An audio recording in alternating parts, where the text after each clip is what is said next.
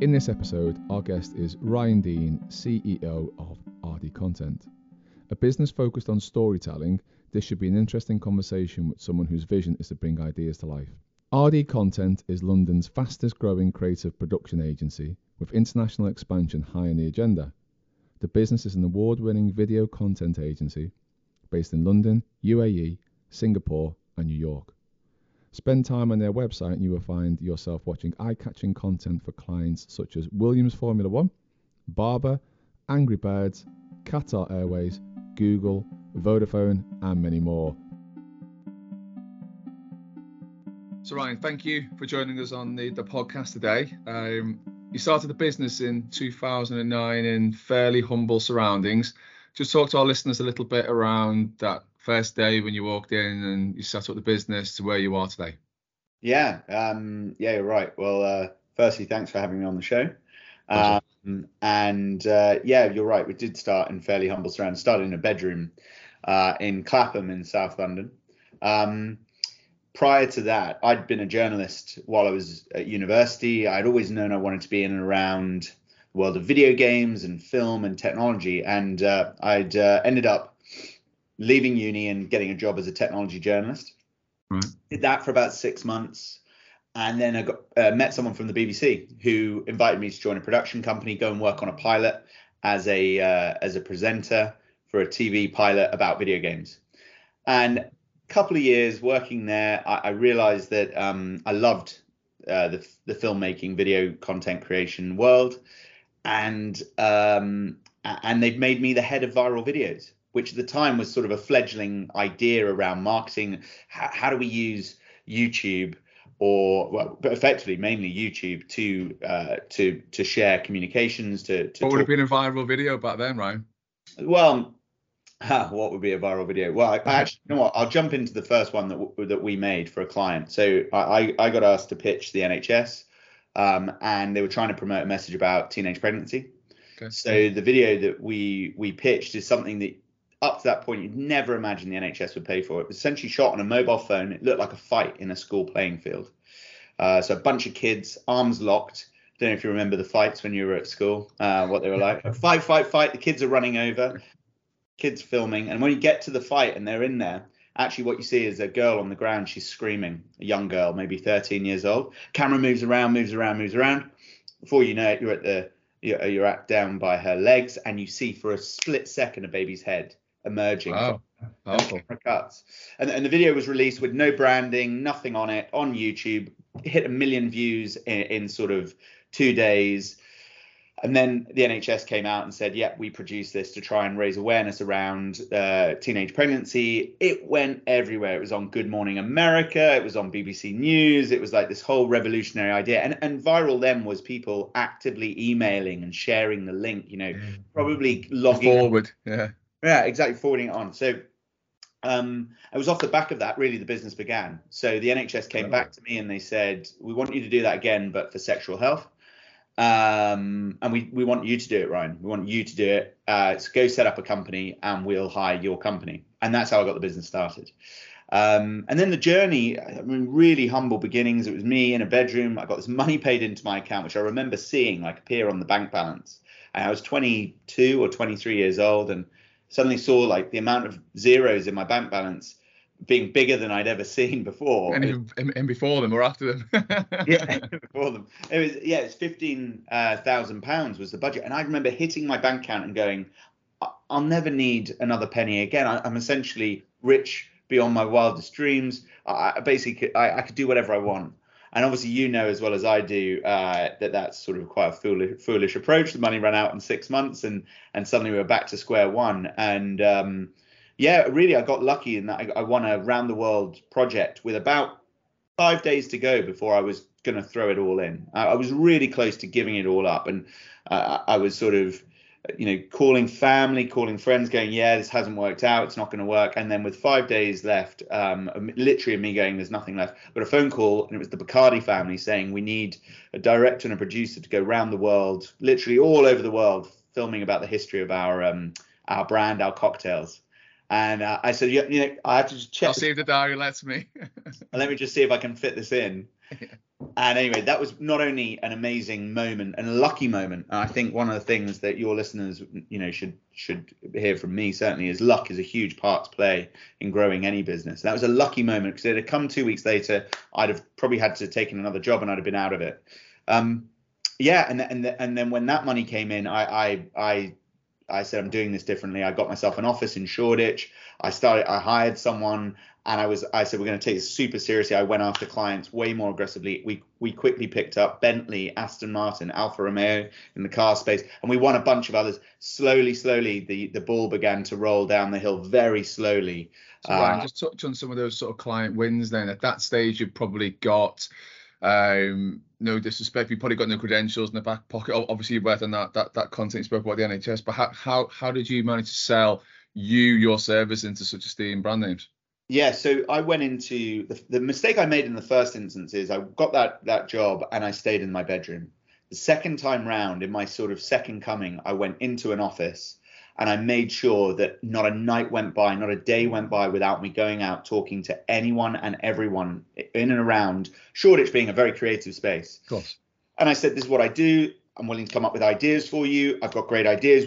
YouTube's really important. I think we should be doing more content on that channel. And I had a receptive audience as well. People were internally within these big organizations, marketing departments were going, I think we need to be doing something on YouTube. Do you know anyone who specializes in producing for that channel? Not the old producers, but like new people. So it was like the right idea at the right time, if that makes sense. And I had some open doors, and we did some pretty cool ideas. Like for Alfa Romeo, we pitched an idea of building their logo out of 3,000 water balloons, huge water balloons, took 3 days to build, and then drive a car in slow-mo, smashing all the water balloons, and then making it into an online game where if you chose the right water balloon that survived being hit in slow-mo, you'd win a car. So that kind of stuff.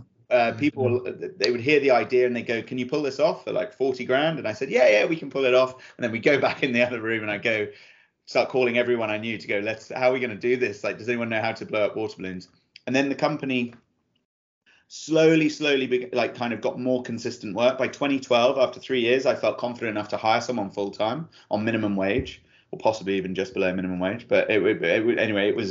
So you're still solo at this point, even though you've landed these mega contracts. Yeah, because I was just outsourcing, freelancing, trying to get in. But actually, my idea, my point of difference with the rest of the industry was around how can we do this in a way that isn't just a load of mercenary freelancers, where the individuals who are producing it are going for lunch in Soho House, have no real like base anywhere. They're just middlemen, right? I was like, how can we do this differently? So we took all the money, or I took all the money with my one employee or my two employees, right? And I said, we're going to invest a whole lot into equipment. We're going to get bigger facilities. We're going to start employing people. And so where others might have taken money off the table, I just plowed everything back in. And I did that for maybe the next six years, really, up to 2018. Mm-hmm. Just plowed in, return. And, the journey has been sort of just a very slow one, not like a typical growth company. It's been make profits, reinvest, and grow. And I think that's a kind of it's become more fashionable lately, that idea versus, take loads of debt, spend it, irrespective of whether you make profits, just grow the top line. My view has always been, let's make sure we've got a solid bottom line, and then let the top line be grown organically. Let's not sort of pump up the numbers with loads of cheap money or whatever. And that means that your snowball doesn't grow so fast at the beginning as it comes down the hill, but as it goes, it gets faster and faster and faster. And so now we're well over 100 full timers. We have film studios, some of the best and largest film studios in London that we built ourselves, and we have offices around the world. So it's been a fun journey. I think the one critical key turning point that everyone might be interested in hearing is in 2014. Up to 2014, the vast majority of our revenue was driven by other ad agencies. So we go to a BBH or a Saatchi's and they'd say, well, we've got this client, LinkedIn or whoever it might be. We want you to white label and produce all the work for us, and we're going to look after the client. 100% of our revenue pretty much came from that way of winning. So we would be going around the ad agency saying, hey, can we kind of effectively do the work on your behalf? And in 2014, we decided we were going to go after our first major client direct for a retainer. and that was Williams Formula One. We're up against 9 other big agencies, and obviously we won it. I'm pleased to say we're still working for them now. And within, I'd say 6 months, every single agency, 100% of all of our revenue was gone from the ad agency world. Like all of it was gone. They all stopped working with us pretty much overnight. Once they realized we were talking to our two clients directly, once they saw that we had direct relationships, they all pretty much stopped working with us.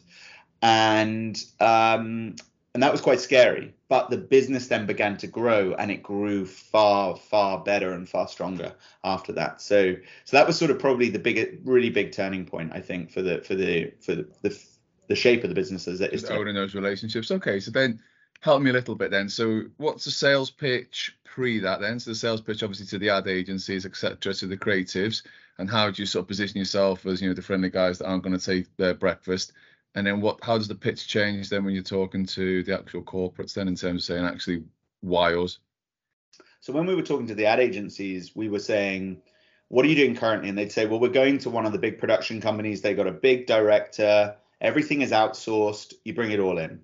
Our approach, even by 2014, was we already had edit suites in Covent Garden that we were invested in. We had already a team of around about 10 or 12 permanent editors and camera operators. So the pitch was, we can deliver you the same quality or even better quality, more dedication, more volume of work, but without the top line price of having a Ridley Scott attached to the job, right?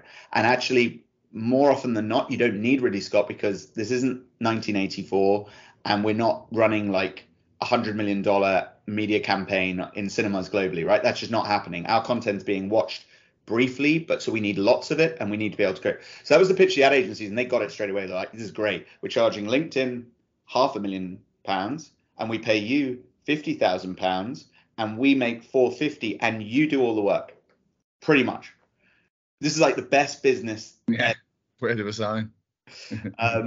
So the pitch afterwards was go to the clients direct and say, the ad agency isn't really offering you loads of value here. Once you've got through the top level strategic thought of just do it for Nike. Yeah. Everything thereafter, you need a machine that can turn out the content, that has invested in the studios, invested in the post-production facilities, has the staff on payroll. They're not just a bunch of mercenary ghosts. You need them as a team. You need that type of business. And they're quite hard businesses to build. They take quite a long time to build. And the ad agencies are not best suited to do that because it's not really their world. And that has turned into being quite a well-received pitch. So most clients, when they hear about what we do, are really, really interested in inviting us in to talk through how we might deliver their workload for them versus going through their advertising agency. Fascinating, thank you. So you touched on YouTube before, and that sort of leads us into social media, etc. So talk to us around how the social media landscape has changed, whether or not that's during your time, and how has that sort of given rise to what I describe as sort of the modern agency, as it were? I think the overwhelming drive has been has changed from, I want to deliver a load of. Firstly, it started with like, make me something that can go on YouTube, right? Just because, isn't it amazing? In 2007, I can put whatever I want online. I don't have to wait for ITV or whoever. That quickly evolved into just get me loads of views. Views are the only metric that count. And then that evolved into get me engagements. And then that evolved into, turn us into a trend-setting, a trending campaign. Give us a trending campaign. We want to be the next whatever it is, whatever dance it might be or whatever. I think in terms of how things have really changed, the biggest single change has been the speed at which content moves through the system. Okay.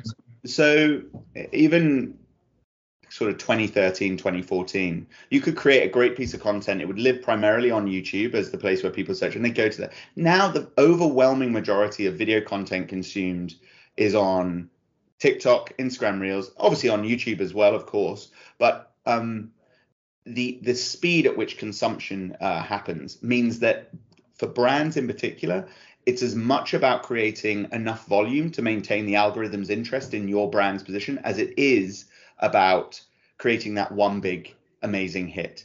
if you see that amazing thing you've seen on TikTok, and then you swipe past it, and then you're trying to find it again. Like, trying to find it is like trying to find a needle in a haystack, right? It just doesn't. It's not how the platform is really geared up to work. It's just trying to keep your eyeballs addicted to the screen as you swipe through it. And as a producer for brands, you have to adapt how you work to accommodate that change in behavior. Of course, there's still the demand for YouTube, second biggest search engine in the world, and people use that to kind of work out how things work and want to see a product. But so have you seen a shift in that? So TikTok, that fast burn through it, YouTube now becoming more of a dwell sort of platform where people are quite happy to spend however long, 5, 10, half an hour consuming content, whereas your TikTok, your Instagram, your Reels, for example, is very much a case of just 30 seconds, 15 seconds potentially. Yeah, I think TikTok's a really interesting platform. It's not worked that well, I think, for many brands. I think a lot of brands, branded content on TikTok, the platform is designed to give you short, sharp dopamine hits through entertainment. And the entertainment will fall under funny, sexy, novel, and by novel I mean shocking, or it isn't, from a brand point of view, the brand really needs to often contort itself completely to try to have any relevance on TikTok. And I mean, I'm not up to date on their latest numbers, but I don't believe commercially it's proving anywhere near as big a hit as I think people might have expected it would. It would make sense to me, that, yeah. And that's because advertising always is a bit of an interruption, but as a platform, it's really overwhelmingly anti-advertising in many ways. Don't get me wrong. I'm sure this will change. Platforms mature and they change and they adapt. And ultimately, it won't exist if it can't be commercially viable, right? So at some point, they've got to make money one way or another, whether that's the Elon Musk subscriber pay a fee, or whether that's through advertising, which is obviously the tried and tested model. One way or another, it has to make money.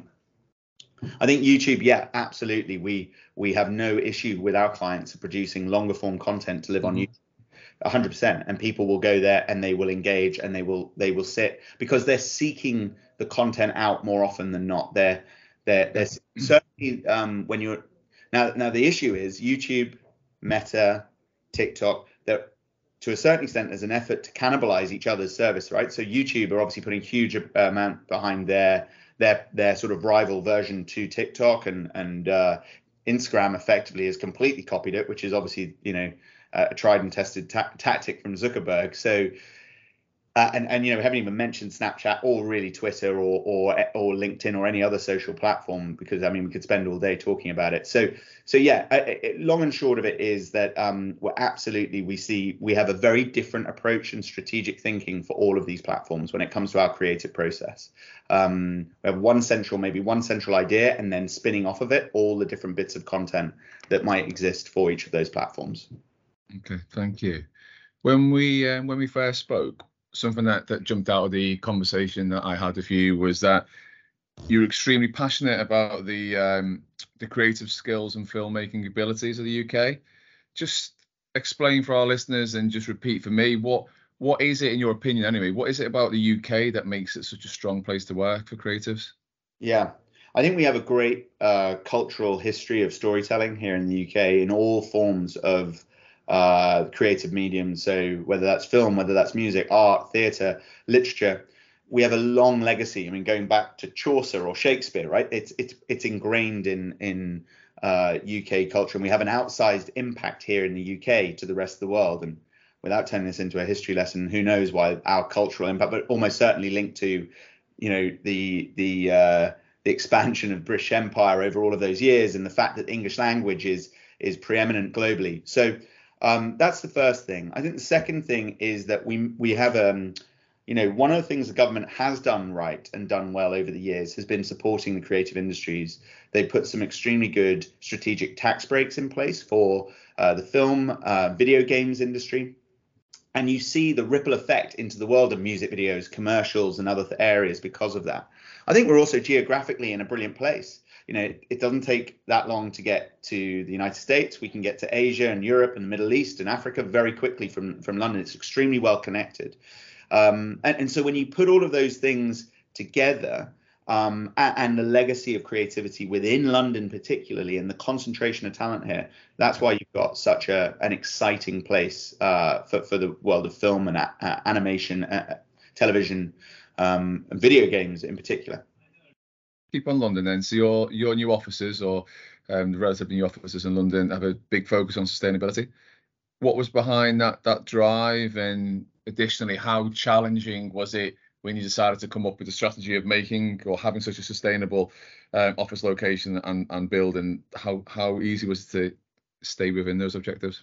I think you were referring to the film studios, right? Not correct. The Yeah. Sorry. Yeah. Film studios. Yeah. So in 2020, we decided that building film studios, beginning of 2020, end of 2019, was the right thing for us. We're struggling to find film studio space to work in London. And this is all to do with the fact that Disney took a 10-year lease in Pinewood, Netflix 10-year lease in Shepperton. They wiped out loads of studio space. We couldn't find anywhere. So we set about finding the perfect location in London. We found it in 2021, and we took a lease on a site in Park Royal at the end of 2021. We set up a construction company with the idea and the objective to build not only the best sound stages in London for film and advertising and rehearsal spaces, but also the most sustainable. So our film studios are covered in solar panels. They have zero carbon energy throughout the entire site. We have water harvesting on site for all of the bathrooms and toilets. We have green initiatives in our gardens to promote insects and wildlife in the area. We have electric charging vehicles and many other things that make the studios stand out in the world of sustainability. And there's a couple of reasons. Firstly, because I'm passionate about it. I have young children. I want this planet to be here, not just for my children, but for my children's children, children's children, and so on. And it's clear that we're at a tipping point. If we don't do something about it now, then that might not be a future. There might not be a future for them. Clearly, we're not going to overnight all just stop using carbon, right? It's just not going to happen. But what we wanted to do is be an example of how a new idea of how a film studio could operate could exist. Many of the film studios are 100 plus years old. They are not built sustainably. They're full of asbestos. And so on. So we wanted to be an example of what could be done. And, there's really strong commercial reasons for this as well. I think that's the thing that entrepreneurs need to think about is commercially, this is not just the right decision morally. This is the right decision commercially to do this.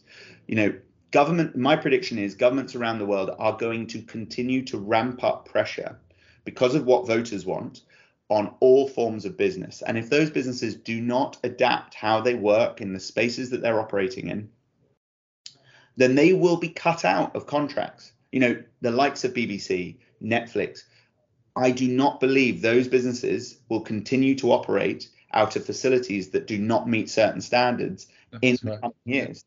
So you can add that and apply that to any business you're in, any industry you're in. So it's the right decision to do it morally, even if it is costing you more on your bottom line. And it's also the right decision long-term commercially, in my opinion. So you're thinking around that international aspect as well, and how you can impact that. You've got offices all over the globe. How do you find managing a fully international business, whether that's time zones, location? You might have different projects going on around the world. Just explain to us how you manage to keep that under control. It's knackering. No, it's tiring. The first thing is like finding people you trust. If you want to grow an international business, you need to find people that you trust, and you need to empower those people to make decisions locally in their own time zone and be able to move quickly. That's what made this business good, and it's what will make those businesses great as well. Okay. I can't be everywhere all at once. I can't be on every time zone. So that's the critical factor, and that is not easy by any stretch. And that's how we run it. We empower the local teams to do what they do, and you pick great people and you say, go achieve these objectives and call me if there's a problem, and call me when it's successful. Got it. Next question now, you will have to explain a little bit. So you've kind of given me permission to touch on this. So before COVID, you made the decision to bring external investors into the business, which as long as I'm not confused, would be the first time that you would have done that. And so obviously bringing sophisticated, hopefully, investor to run the table. COVID then hits and your plans go on pause, which was not uncommon with many processes and businesses that were looking to raise capital at that particular point in time, as people either try to just get a handle on what that new world looked like, and also they had to concentrate on their own funds and portfolio businesses, etc.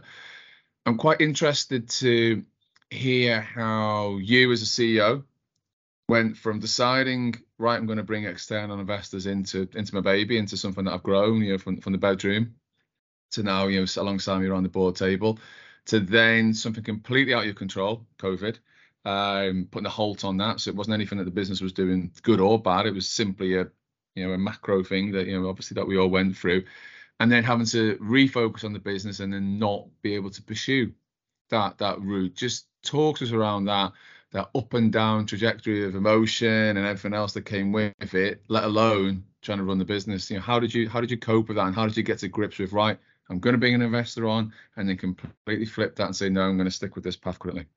Yeah, we went through probably a very unusual experience in that we were less than 24 hours away from signing all the documentation. We'd completed all of the DD. We were doing a private equity deal, and COVID hit. And then when it came back around to complete the deal, we decided we didn't want to do it. After doing what is the best part of 9 months worth of work, to bring a deal like the size of our deal together. I mean, to answer your first question, why do it in the first place? I think in Britain, we're quite unique from a cultural point of view, from a business side of things, in that entrepreneurs are told quite often, you should you should de-risk. A friend was telling me about in Germany, if you go up to a successful business owner in Germany and you say to them, oh yeah, we're selling out some of our shares, the German owner will say, why, are you sick? Why would you do that? And I think in America as well, whilst not to say that, there aren't many Americans obviously raise investment and sell shares, they don't tend to cash out as early as perhaps UK entrepreneurs are advised to do. Those advisors you're talking to, right? Yeah. So I think we have a culture of being less risk averse. I think that's probably the safest way of doing it. And I think from my point of view, I just had some 2 children, and I was thinking maybe this is a good time to bring a partner in to help, also not just to de-risk as the sole shareholder, but to potentially help professionalize the business for that as we move into as a medium-sized enterprise. It's a very different world running a 20-person or 30-person business to running 100, 150, 200, 500-person business, or at least that was the perception that I had. And I think actually, we had great partners, we had lots of bidders, and it was a very exciting, interesting process to go through, quite stressful for anyone listening to this who's thinking about going through it. I'm sure they'd be aware of that, but it is a stressful, time-consuming process. And I think we did have great partners, and I think just it was a very unusual set of circumstances that everyone was faced with. When the dust had settled by the summer and the investors were keen to come back to the table to complete the deal, we decided not to do it. And we decided that for a number of reasons, but mostly I think because life had moved on, and maybe our mentality had moved a little bit as well through that process. So it was a hugely educational thing to go through. You could spend a lot of money on an MBA and it wouldn't give you anywhere near that process of going through such a large deal that gets so close to completing. And I remain on good terms with all parties, which is great, and something you can't, it is at the end of the day just business. People are trying to do what's best for them, and you're trying to do what's best for you. And in our case, the business had grown quite a lot in those 3 months, so that made it challenging for the investor to go, oh wow, we've really missed the boat here. And so sometimes things just don't align. And that and these things happen. So with the benefit of hindsight, albeit not of the ability of a crystal ball to try and figure out would it have been better, would it have been worse, how did your gut feel now in terms of difficult, isn't it? And I suppose you're going to go one way with the answer. But how, does it feel like it was the right thing to do for the business to actually keep it within its current structure? Obviously, there's advantages to bringing an investor in, but just how do you feel sort of emotionally with it? Well, I think obviously it's easier when the business has tripled in size in 2 years, right? So or tripled and, so it's obviously, if the business had gone off a cliff, then I'd obviously be sitting here, feeling like, but that was the chance coin, but I was always confident in the business, even going through it. I had that pang of, is this the right thing? I think one of the things that I'll be eternally grateful to that group of investors is the diligence they put us through was so extensive, right? I mean, it was to the nth degree. And we got tons of incredible information from that process about how the business was structured and ways it's helped you look at the business in a different way, potentially. I mean, of course, yeah. I mean, I had about 600 pages of DD to read through. So, everything from interviewing almost every member of the team, extensive interviews with every single client, prospective clients, all of our rivals. I mean, the full works in a way that no business owner would ever normally have. Structures around how we should build the board, and we implemented all of this. And you know what? For all the criticism that consultants get and sometimes PE gets, a lot of those suggestions we've implemented, and they were great, and they've obviously helped us carry on our journey. And so a massive gratitude on my side. And you know what, life is long in some sense, and you never know when you're going to come back around to those same people that you sat around the table with. So the best thing you can do if you're an entrepreneur, no matter how bad the situation is, you stand up, you shake hands, you brush yourself off, and you go, tomorrow is another day. I live to fight another day. And you never know, I might be sitting around this table with you guys doing the best deal ever in a couple of years. So that's the sort of approach I came away with for it. That's good spirit. Talk to us about your leadership style. You're obviously a very passionate individual. You work in a creative space, so clearly that's going to be part of a personality trait for you. But go on, talk to us about your leadership style. I think, I'm all about simple idea that I think all great leaders try, and I'm trying to emulate, is get great people, give them the ability to make decisions, let them be accountable for their actions, reward them well when success comes, and help to try and guide whenever you think something might be going wrong. I've got the people in my management team have all been with me for a long time on this journey. Most of them have been there for almost all of it, and they've grown up with the business. And when we brought new people in, you really need to bring people in who on personality are going to fit with that mantra of I'm happy to be responsible and be accountable. So, for example, someone who's sort of middle management inside of a great big 100,000 person, 200,000 person organization probably wouldn't enjoy the experience of working in this company. They would go, I'm kind of here to kind of keep things moving. I'm not here to be asked, how do I solve this really difficult problem? And I'm going to take it on my shoulders, right? So it's about finding people who want the right thing for them. What's the future for the business? How do we touched on the fantastic clients that you've got. You've spoken about the growth that the business has gone on. You've looked at external investment. You've got an international footprint. You've got the studios. You're a well established, well known, well thought of brand. What's next for you in the business? I think there's a couple of different things that we're doing. We obviously have the physical property business, the studios. We're going to expand that. We're going to take on more space. Want to be the leading operator of film studios in the UK, at least in the next decade. That starts from a very small base relative to other studios, but I think there's an opportunity there. I think the way that we're approaching studios is very different to the legacy studios out there. The way that we look after our producers when they come through the doors, the way that we think about the design of studio space, very different to other operators. And I think there's great potential there to go and grow that, not just in the UK, but around the world. We also have our agency business, the creative production agency, which continues to grow. Our objective there is to keep growing. We, in the branded content producers category, the top 50 in the UK, we've risen from I think ranked in the 40s a couple of years back to now third biggest. And the ambition there is to be the biggest, and also to continue to challenge the traditional ad agencies. You know, the WPPs. Even I would include Media Monks and others. You know, we go up against them regularly, and I'm pleased to say regularly beat them. So continue to beat them and grow.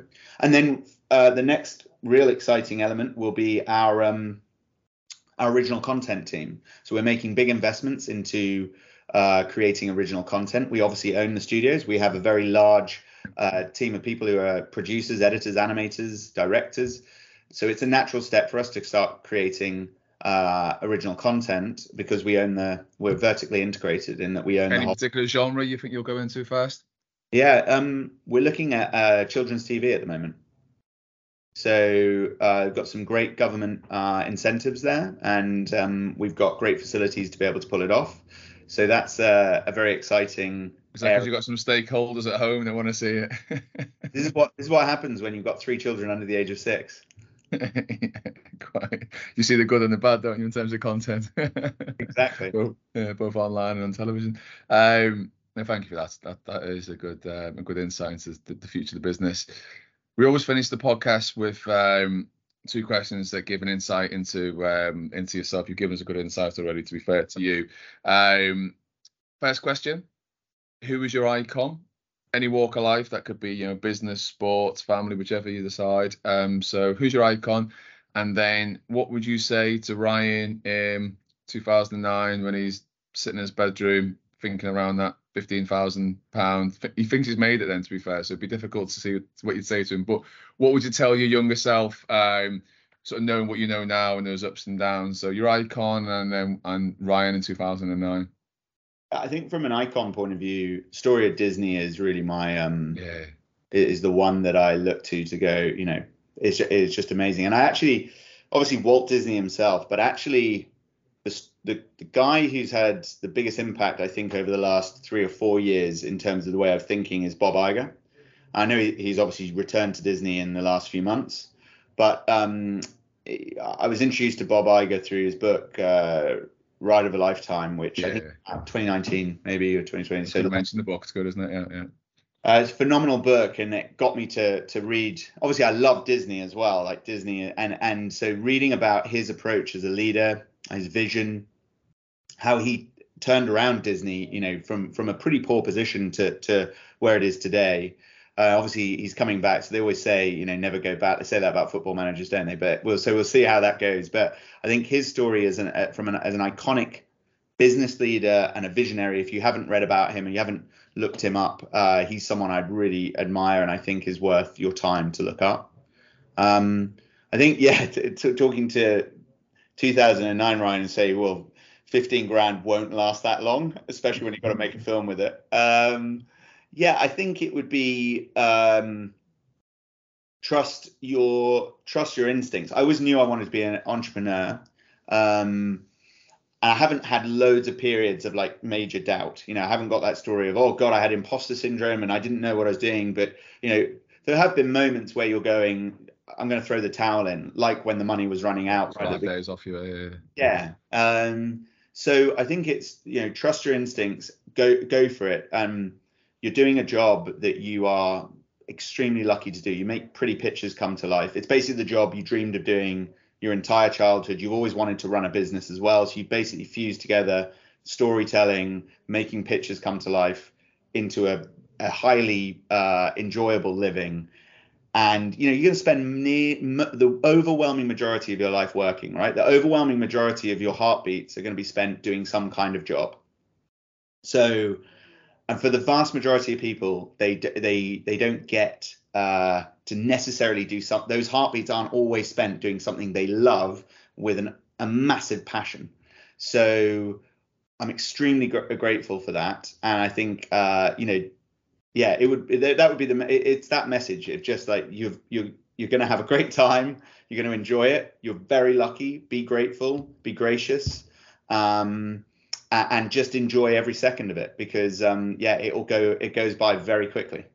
It's interesting that we did one recently, one of these podcasts, and the CEO that we spoke to, you know, his answer to that was something along the lines of, you know, when you're 60, Don't have the rain going down the back of your neck, thinking around what you could have done or not enjoying in your life. So the feedback to younger Ryan would have been, that 15 grand's going to go pretty quickly, son.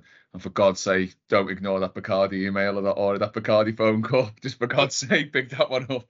Yeah, make sure that you answer that phone call for the Bacardi job, because you're going to have an awesome time the next 14.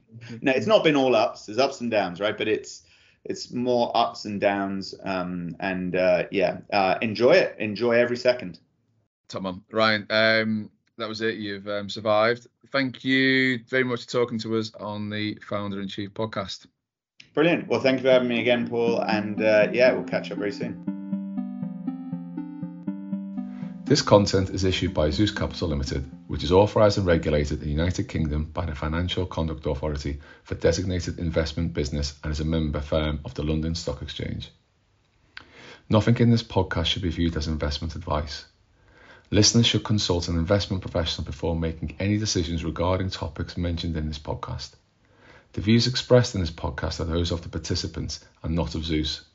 Please note that participants in this podcast may have financial interests in the matters discussed.